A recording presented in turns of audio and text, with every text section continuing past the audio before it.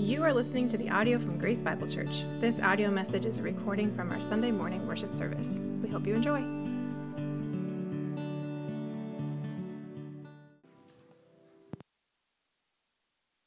All right, church. Well, open up your Bibles, please, to 1 Corinthians chapter 15. And if you don't have your own copy of Scripture this morning, you're going to find it on page 961 in the Pew Bible that's right in front of you, page 961. So please turn there. You know, several years ago, there was a movie that was released called 1917. And the film's synopsis is as follows. It says, during World War I, two British soldiers, Lance Corporal Schofield and Lance Corporal Blake, received seemingly impossible orders. In a race against time, they were tasked to deliver an urgent message that could potentially save 1,600 of their fellow comrades, including Blake's own brother. You see, the British battalion were convinced that they had the Germans on the run, and they were advancing toward them, prepared to attack. However, new aerial schematics showed that the British were actually walking into an ambush. And so it was up to these two soldiers to get this critically important message to the British battalion before it was too late. One general warned, if you fail, it will be a massacre. No pressure, right? Of course, getting the crucial message to their colonel was only half the battle. Because, look, they weren't living in a time of social media and Twitter and all this kind of stuff. And so assuming they got the message to him on time, the colonel would still have an important choice to make. He could choose to trust in someone else's judgment, believe the message, and change course. Or he could choose to trust in his own judgment, disregard the message, and stay the course. Simply put, what he chose to believe about the message was literally the difference between life and death. And church, I share this with you because the parallels between the British battalion's predicament and man's spiritual condition are noteworthy.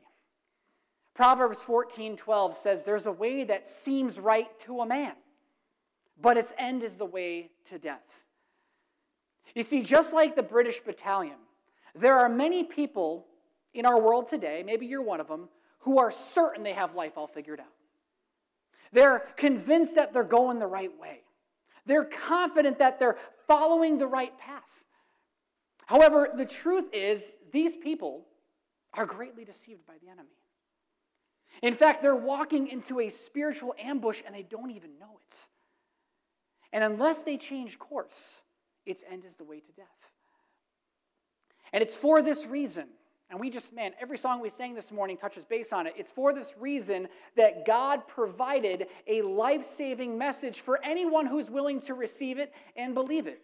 And this life-saving message is called the gospel, which simply means good news. You see, the good news is that Jesus provides a way for all of us to be saved from our spiritual enemy. He provides a way to avoid that spiritual ambush. He provides a way to receive eternal life. And so this morning, as we continue our series in 1 Corinthians, we're going to revisit the timeless, life-changing message of the gospel. And in doing so, we're going to be reminded why it's the most important message ever, and why we as followers of Christ should do everything in our power to deliver the message to anyone who's willing to listen. Does that sound like a plan? Let's pray. Heavenly Father, I thank you for this morning and the opportunity to hop back into your word. And I thank you that this passage, Lord, is a great reminder to all of us of the timeless, life-changing truth of the gospel. And I pray, Lord, that I would get out of your way, that you would allow the gospel to become real in our lives once again this morning. And God, that you would work in our hearts in such a way where we leave here changed. And just like those corporals, Lord, who desperately needed to get a message out there before it was too late, God, help us to have that same attitude when we leave here today. But God, whatever work it is you want to do, your will be done. In Jesus' name, amen. So before we jump into today's text, let me kind of just provide a little bit of context. Man, we're almost done with 1 Corinthians. Isn't that crazy? We've been in 1 Corinthians for quite a while, but we still have a few more weeks left. Really probably another month left, but so here's where we're at. The Apostle Paul is entering into the final stretch of his letter. And as you recall, the purpose for writing his letter was to address the problems within the church, specifically the problems of worldliness and sin that had entered the church. You see, instead of having a positive influence on the culture, the Corinthian believers were actually being influenced by the culture. And as a result, the ecclesia, the church, the called out ones, looked not much different than the ones that they've been called out from. David Platt summed it up this way: the problem was not that the church was in Corinth, but that too much Corinth was in the church. And so up to this point, we've seen Paul address problems related to their attitudes and actions toward one another. In other words, their deeds. Well, in today's text, we're going to find Paul addressing problems related to their doctrine. You see, the city of Corinth was a Greek city. And Greeks, by and large, did not believe in the resurrection of the dead. Well, evidently, this pagan thinking began to influence the church's thinking. So much so that born-again believers were starting to question the validity of Christ's resurrection, which is kind of a critical component to the gospel. And so, once again, Paul set out to correct their faulty thinking. So let's begin. We'll read the whole passage, and then we'll break it down. Follow along with me. Now, I would remind you, brothers, of the gospel I preached to you, which you received, in which you stand, and by which you are being saved, if you hold fast to the word I preached to you, unless you believed in vain. For I delivered to you as of first importance what I also received, that Christ died for our sins in accordance with the Scriptures, that he was buried, and that he was raised on the third day in accordance with the Scriptures, and that he appeared to Cephas, and then to the 12. Then he appeared to more than 500 brothers at one time, most of whom are still alive, though some have fallen asleep. Then he appeared to James, and then to all the apostles, and last of all, to one who was untimely born, he also appeared to me. For I am the least of the apostles, unworthy to be called an apostle, because I persecuted the church of God. But by the grace of God I am what I am, and his grace toward me was not in vain.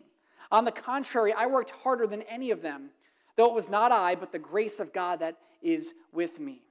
Whether then it was I or they, so we preach, and so you believed. You know, church, many of you will remember that earlier this year, a train carrying toxic chemicals derailed in East Palestine, Ohio.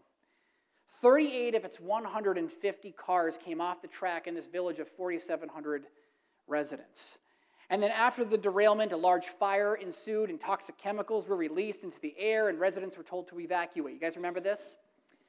Now, it's been 9 months since the wreck, and residents still continue to complain about the negative impact it's had over their overall health and well-being. It was a big deal and still is.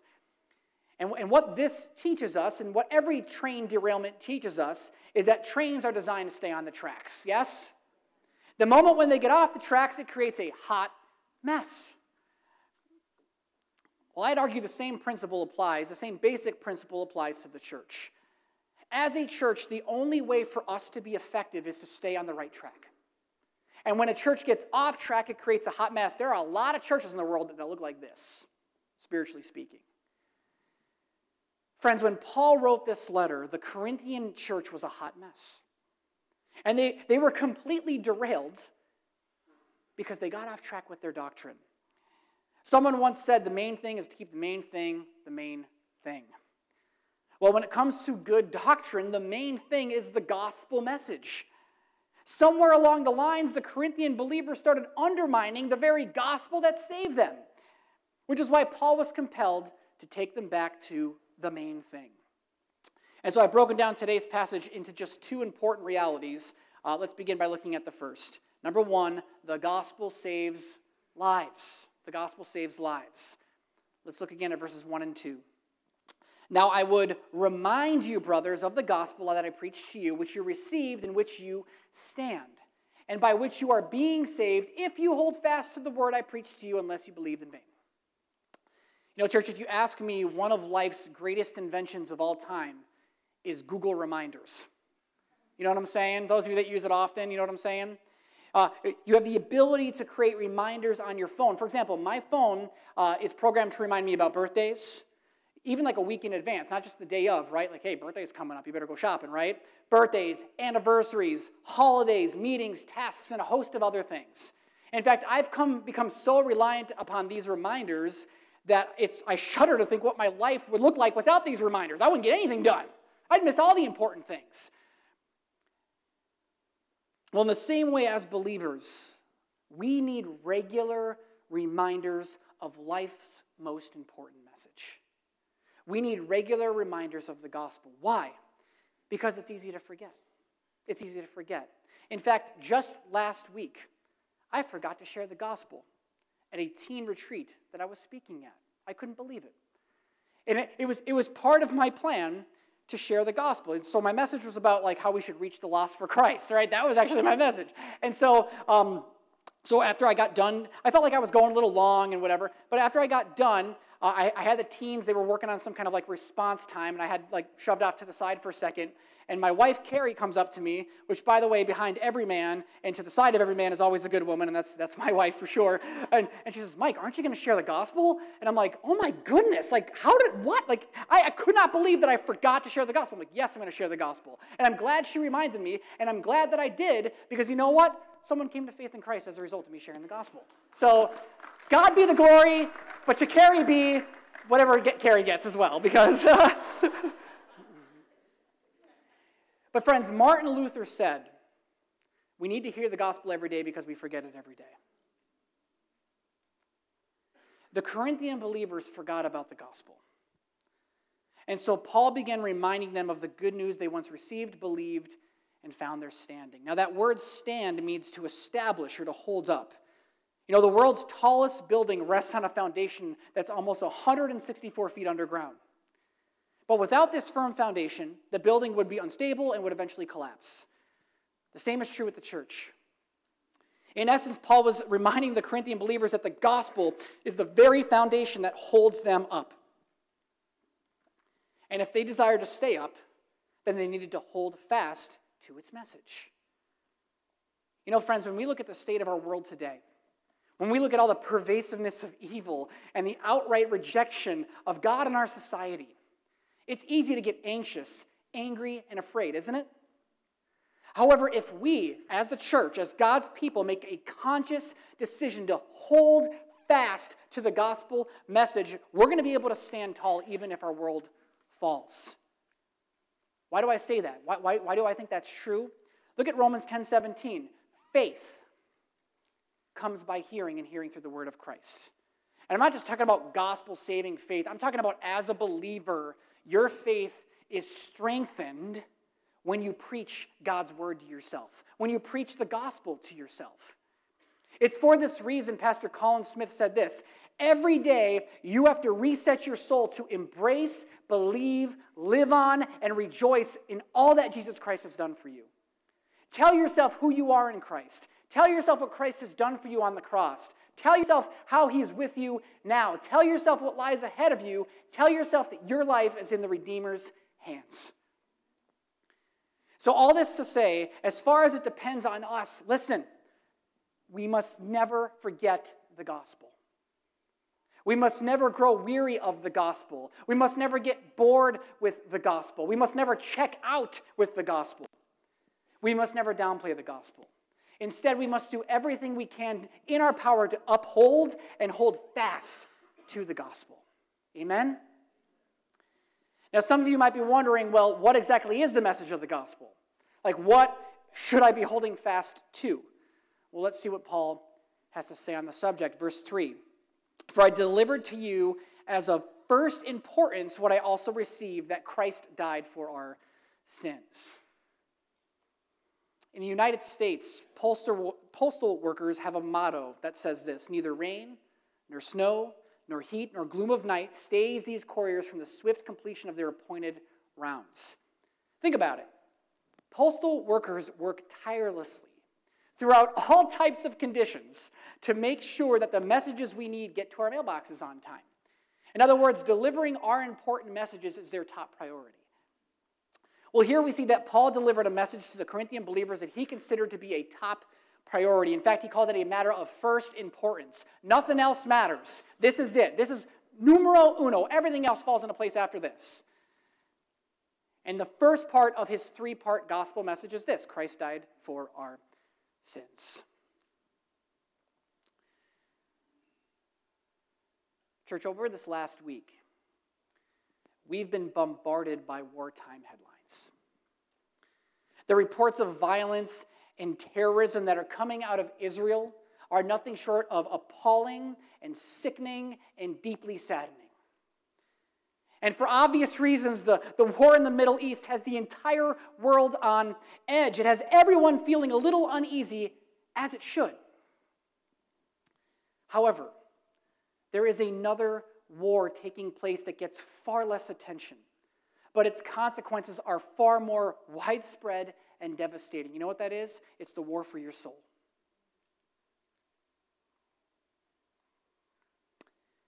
And make no mistake about it, the enemy of your soul is formidable. In fact, the enemy has been given many titles in Scripture. He's been called the tempter, the wicked one, the accuser, the ruler of this world, the god of this age, the prince of the power of the air. However, one of his most telling names, listen, is this: the deceiver of the whole world. You see, Satan is the master of lies. He's so good at it. He's the master at making his ways look better than God's ways. He's the master at luring people into a spiritual ambush by making sin look enticing. And little do these people know that its end is the way to death. And simply put, sin is anything that we say, do, or think that is contrary to God and his ways. And according to Scripture, all of us in this room are guilty of sinning against the Lord, and the consequences of our sin follow us everywhere we go, not just in this life, but also to eternity. Why do they follow us? Why can't we shake sin? Man has solved every problem in the world, it seems, except for the common cold, but we've solved a lot of things. And we've progressed in society, and we're enlightened, right? But, haven't you noticed society is getting a lot dumber, even though we're enlightened? But that's a sidebar. But anyway, we've solved all these problems in the world, but still, we've been around for 10,000 years, and we still haven't figured out the problem of sin. People still kill each other. War still happens. So we're not that smart, are we? Why does sin follow us around? I'll tell you why. Because sin is within. Jesus said in Mark 7, "For from within, out of the heart of man come evil thoughts and sexual immorality and theft and murder, adultery, coveting, wickedness, deceit, sensuality, envy, slander, pride, foolishness. All these evil things come from within, and they defile a person." Friends, listen closely. The reason why there's war and violence and terrorism and depression and political divisions and racism and prejudice and broken families, injustice, pain, suicide, any other evil that you can think of, can all be traced back to you and me. And the most devastating consequence of our sin is the impact that has on our eternity. Romans 6:23 says the wages of sin is death. You see, not only is physical death a consequence of sin. Why do people die? Well, we die because of sin. But not only is physical death a consequence of sin, the Bible teaches that God is holy and righteous and good.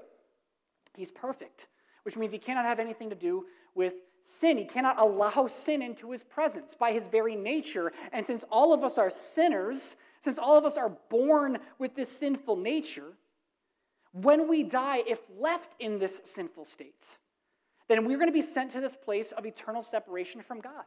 A place prepared for the devil and his angels. The Bible calls this place hell. And now I fully recognize that we're living in a day and age when talking about the reality of an eternal hell is controversial and unpopular. But friends, the world is literally falling apart all around us. And so now is not the time to get cute, okay? We just got to tell the truth. Sooner or later, every single one of us is going to die. As my dad likes to say, Father Time is undefeated. You're going to die. And at some point, you got to come face to face with your own mortality. All of us are going to spend eternity somewhere. The question you need to answer is, where am I going to spend mine? There are millions upon millions of people who are deceived into thinking that they're going to go to heaven when they die. They mistakenly believe that if their good deeds are good enough, they're going to get in. And I used to believe the same thing, same exact thing. That was my camp, that was my tribe. But here's my question. How good is good enough? Can somebody give me an answer? How good is good enough? And are you willing to wager your entire eternity on your standards of righteousness? Because let me tell you, that's exactly what the enemy wants you to do. He wants you, listen, church, listen. He wants you to believe that you're good enough to get into heaven on your own. That's what he wants. In fact, that's one of his strategies for spiritually ambushing you. Listen closely. God has his own standards for righteousness, and it's by his standards that we're going to be judged, not our own. What are his standards? James 2:10 says, "For whoever keeps the whole law but fails at one point has become accountable for all of it." You see, God's standard is perfection. It's perfection. And there's not one of us here who's lived up to God's perfect standard. It doesn't matter, I go to confession or I pay penance. It doesn't matter how much penance you pay. It doesn't matter how much self-improvement that you do. Because the prophet Isaiah tells us that even our finest efforts are like filthy rags in the eyes of God. Pastor Mike, listen, you're freaking me out. Chill, the good news is coming soon, all right? But listen, Pastor Mike, I know I'm not perfect, but I try my best to be a good person and live a good life. That's got to count for something in God's eyes. Listen, I get it. I love you, and I get it because I was you, and I believe the same things that you're believing right now, if that's what you're questioning. I understand. Here's the problem. God doesn't say that. The Bible says something completely different. The Bible says that God looks at our hearts, and as we've already seen, our hearts are the reason why sin exists in the first place. Jeremiah 17:9 says, "The heart is deceitful above all things and desperately sick. Who can understand it?" Friends, the bad news is that our sinful condition creates a spiritual barrier between us and God. And it's a barrier that keeps us from spending eternity in his presence. And in our own power, there's nothing that we can do about it. However, there is something Jesus can do about it. In fact, he's already done it, right? As Paul declared, Christ died for our sins. That was my long explanation of sin, right? But you have to understand the bad to understand the good. Listen to me. 2,000 years ago, Jesus, God's only begotten Son, was born as a man. And he lived a perfect life, sinless life. And then he willingly gave his life on a cross, paying the punishment for your sins and my sins so that we might be saved. 1 Peter 2:24 says, "He himself bore our sins in his body on a tree, that we might die to sin and live to righteousness. By his wounds you have been healed." Don't miss this. Don't miss this. Don't check out, right? Don't miss this. All of us owe a debt to God that we can never repay. It's like America's debt. We're never repaying that. Just keep on printing money, right? But that doesn't work with God. All of us owe to God a debt that we can never repay, and so God paid the debt on our behalf.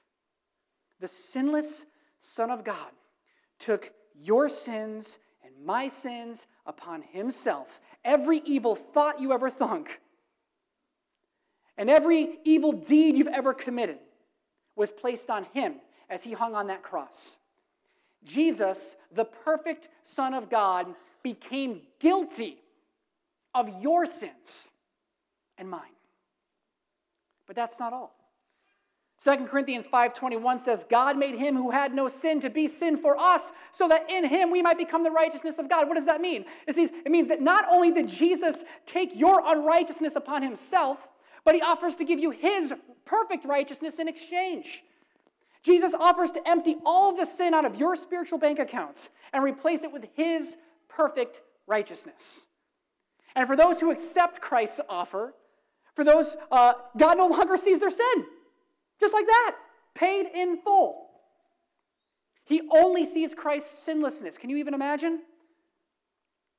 This divine transaction is what enables a person to go to heaven when they die.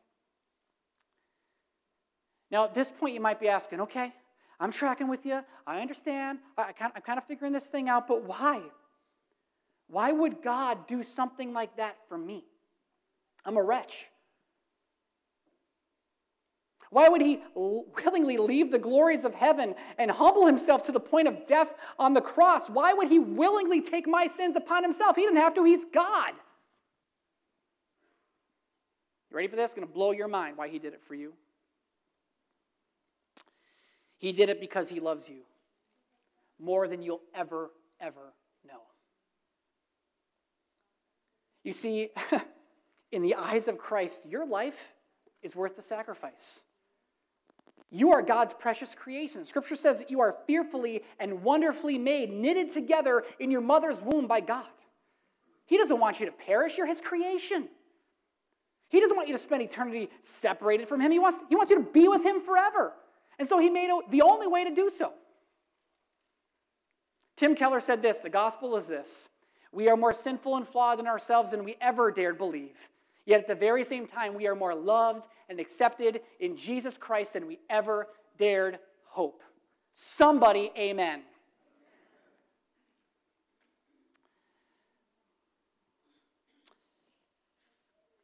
But not only did Jesus die, but just like any funeral, Paul reminds us that following Christ's death, he was buried. You know, many have tried to discount the actual death of Jesus. In fact, many have argued that his burial was just a big hoax, one big hoax. Fake news, if you will.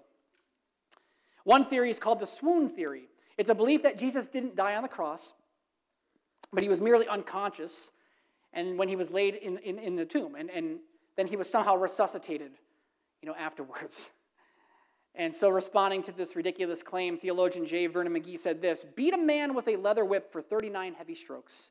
Nail him to a cross, hang him in the sun for 6 hours, run a spear through his heart, embalm him, and put him in an airless tomb for 3 days, and then see what happens. Church, the fact remains, come on. If you want to argue against Christ dying, you got to come up with a better theory than the swoon theory, right? The fact remains that Jesus died and was buried. And this is an important argument that Paul needed to reinforce given his original audience. He needed to dispel some of the skepticism that invaded the church. However, if the story of Jesus ended there, if he remained in the grave, then his death was essentially meaningless, which means his life was essentially meaningless, which means his teachings were meaningless, which means the hope of salvation was meaningless. On the other hand, if Jesus rose from the dead, then all bets are off. If Jesus rose from the dead, that means everything he said and did was true, which means the promise of eternal life is true. And this is why Paul spent the rest of this chapter, we're going to be spending the next few weeks on this chapter, defending the resurrection of Jesus, beginning in verse 4. Paul said he was raised on the third day in accordance with the Scriptures. Now, we're not really getting into that phrase, in accordance with the Scriptures, today, but he's just talking about how the Old Testament predicted all this was going to happen well in advance, which is kind of cool in and of itself. Now, the skeptic might say, well, can you prove that Jesus rose from the grave? Where's the proof? I want a little bit of evidence. Do you have any convincing evidence? Well, to be quite honest, there's actually a lot of evidence out there that you could find to prove that Jesus rose from the grave. A lot of good stuff out there, but you know what? Paul makes a pretty good case right here. And this is all we really need. Let's see what he says in verses 5 through 8. And then he appeared to Cephas and then to the 12. Then he appeared to more than 500 brothers at one time, most of whom are still alive, though some have fallen asleep. Then he appeared to James, then to all the apostles, and last of all, as to one untimely born, he appeared also to me. Church, in a court of law, there are typically 3 types of witnesses, right? There's the eyewitness, one who's been actually seen the event. There's an expert witness, one who has superior knowledge of the event or the persons that are involved in the event. And then there's the character witness who vouches for the good reputation of the person in question. And when all these witnesses are taken into account and all the evidence is considered, then a verdict is reached. And obviously, the more reliable witnesses, the better. But listen to this. Eyewitnesses, by far, carry the most weight. All you need is one, and you could be locked up in the slammer forever. Here, Paul argues that Christ's resurrection was confirmed not by 1 or 2 or 3 or 4 or 5 or half a dozen people, but over 500 eyewitnesses. It's for this reason Charles Spurgeon said this: the resurrection of Jesus Christ from the dead is one of the best attested facts on record. Church, there's more to prove that Christ rose from the dead than there's proof that Julius Caesar was even alive. See, there are so many witnesses to behold it that if we do in the least degree receive the credibility of men's testimonies, we cannot and dare not doubt that Jesus rose from the dead. And so needless to say, based on the outstanding number of eyewitnesses alone, we can confidently say that Jesus rose from the grave. And his resurrection guarantees that those who believe in Jesus will also rise and live forever. Friends, that is the hope of the gospel. That is what we hold fast to and cling to when the world is falling apart all around us. That you know what? This all ends with us with him. Jesus said in John 11, he said, "I am the resurrection and the life, and whoever believes in me, though he die, yet shall he live. And everyone who lives and believes in me shall never die." In other words, you will rise again, just like I did. So, church, the gospel is the most important message ever because it has the power to save someone's life for eternity. But that's not all. The gospel also has the power to radically transform someone's life right here, right now. And this leads us to the second reality, and we'll look at this one quickly. The gospel changes lives. The gospel saves souls, changes lives. Look at what Paul said these last few verses. He says, "I am the least of the apostles, unworthy to be called an apostle because I persecuted the church of God. But by the grace of God, I am what I am." How many of you guys could affirm that statement today?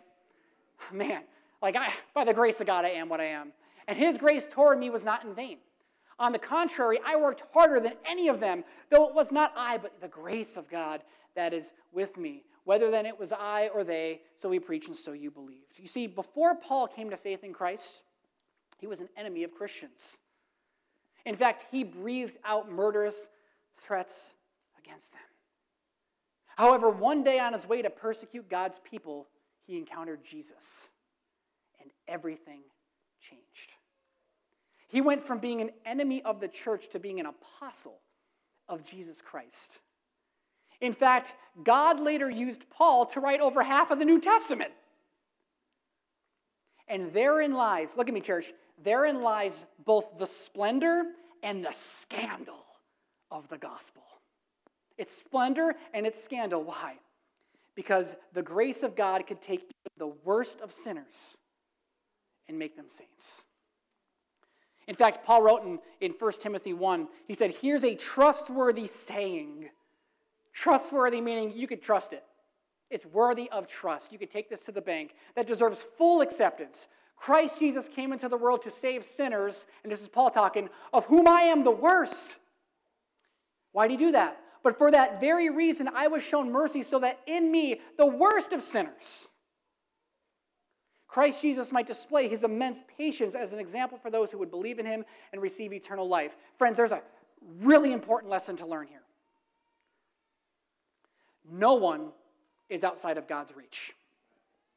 It doesn't matter how far you've fallen. It doesn't even matter if you are literally stuck on rock bottom, because you're going to realize that Jesus is the rock at the bottom. And he's willing to forgive you of all your sins and give you the gift of eternal life, and he's willing to change the course of your earthly life. 2 Corinthians 5:21 says, "Therefore, if anyone is in Christ, he's a new creation. The old has passed away. Behold, the new has come."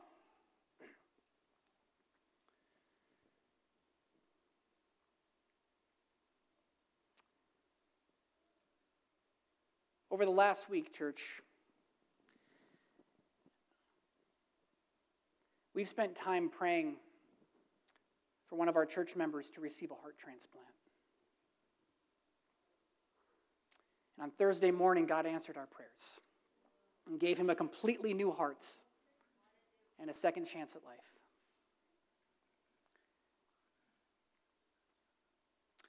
Friends, when a person places their faith in Jesus Christ, a spiritual transplant takes place.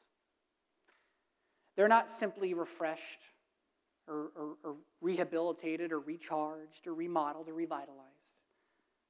They're reborn. They're given a completely new heart. And with this new heart comes the power for a new life, to change your way of living. You see, the beauty of the gospel is that God loves you so much that he is willing to save you exactly where you are today. But he's not willing to leave you where you are. He wants to give you eternal life in heaven, and he wants to change your life, the trajectory of your life here on earth. But you must be willing to receive and believe and hold fast to that message. In fact, I'm going to close by giving you an opportunity to do exactly that. And look, I fully recognize that there's many in this room that have already responded to the gospel message. And you just listen to me right now. Do not check out, church. Do not check out if you responded. You know why? Instead of checking out, why don't you pray for maybe someone who's here who hasn't responded? John 3:16 says, "For God so loved the world that he gave his only Son, that whoever believes in him," or whosoever believes in him, whatever your translation says, "should not perish but have eternal life." Listen to me. What you choose to believe about this one verse is the difference between life and death.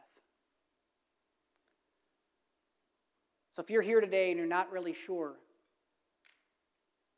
kind of where you're at with God, and maybe what I'm saying is resonating, maybe God is starting to kind of draw you to himself. Listen to me, Jesus loves you.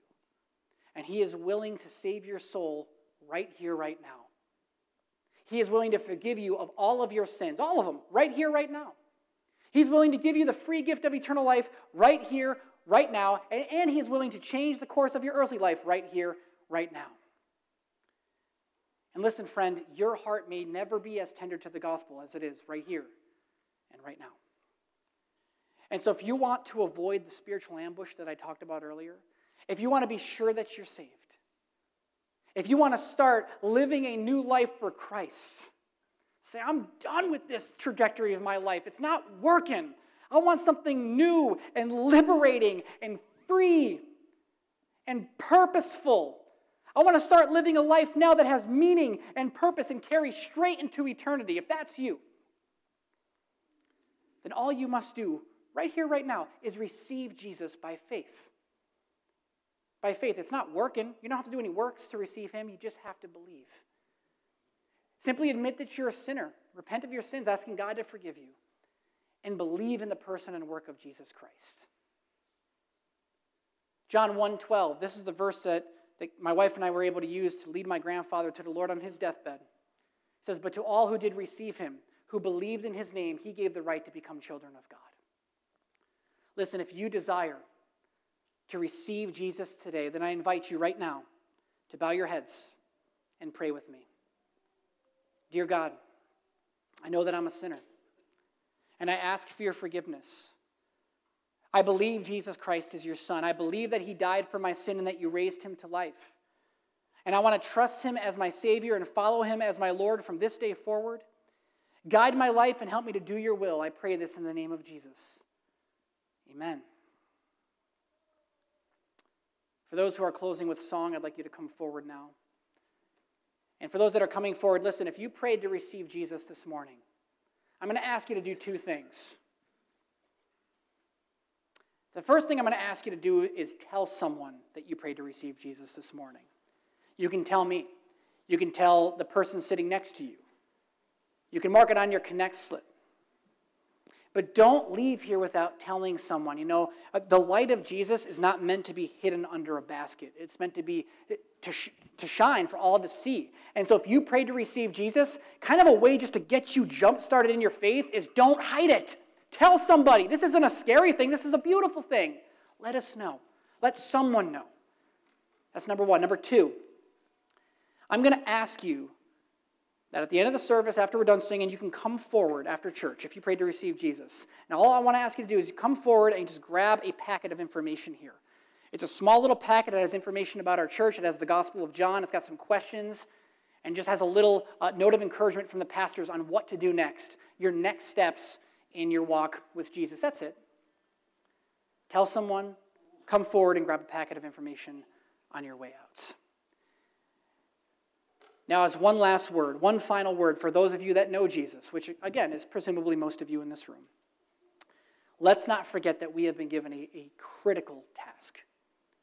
Just like the soldiers that I mentioned earlier, God has tasked us to deliver life's most important message to anyone who is willing to listen before it's too late. Church, I'm not a prophetic theologian, student, or whatever. I'm not going to be able to tell you like what's happening in the Middle East is fulfilling all this kind of prophecy. All I know is we're one step closer to Jesus coming back today than we were yesterday. And all I know is like that's where it all kind of goes down. So if nothing else, it should cause us to get a little bit busy in telling others about Jesus. Our world is teetering on the edge of destruction. And now more than ever before, we need to get serious about sharing the life-changing message of the gospel. Romans 1:16 says, "For I am not ashamed of the gospel, because it is the power of God for salvation to everyone who believes, to the Jew first and also to the Greek." And so, church, let us leave here today with unashamed confidence in the gospel message. Let us leave here today with unashamed confidence in the one who saved our souls. And let us leave here today with an increased sensitivity towards lost souls who desperately need to hear about Jesus. How about it? Amen? Let's pray. Father God, I want to thank you for the life-changing message of the gospel. Thank you, Lord, for saving my soul. Thank you for saving the souls of so many that are in this room today. Thank you, God, that your gospel message continues to carry power. The same power that it carried 2,000 years ago, it carries today. Lord, may we as your people leave here confident in that message and in the one who saved us.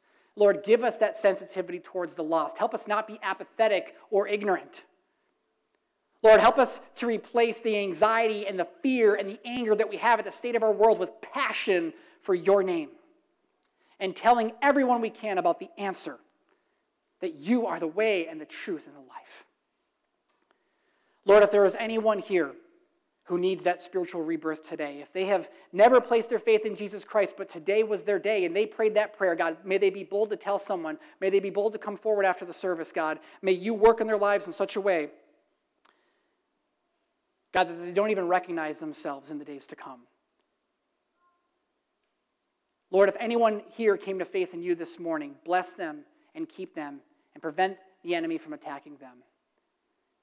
And God, we are so thankful that you work. Not because of us, but in spite of us. And by the grace of God, we are what we are. And all God's people said, Thank you for listening to this podcast from Grace Bible Church. For more information about our church and our ministries, you can visit gracebiblepa.com.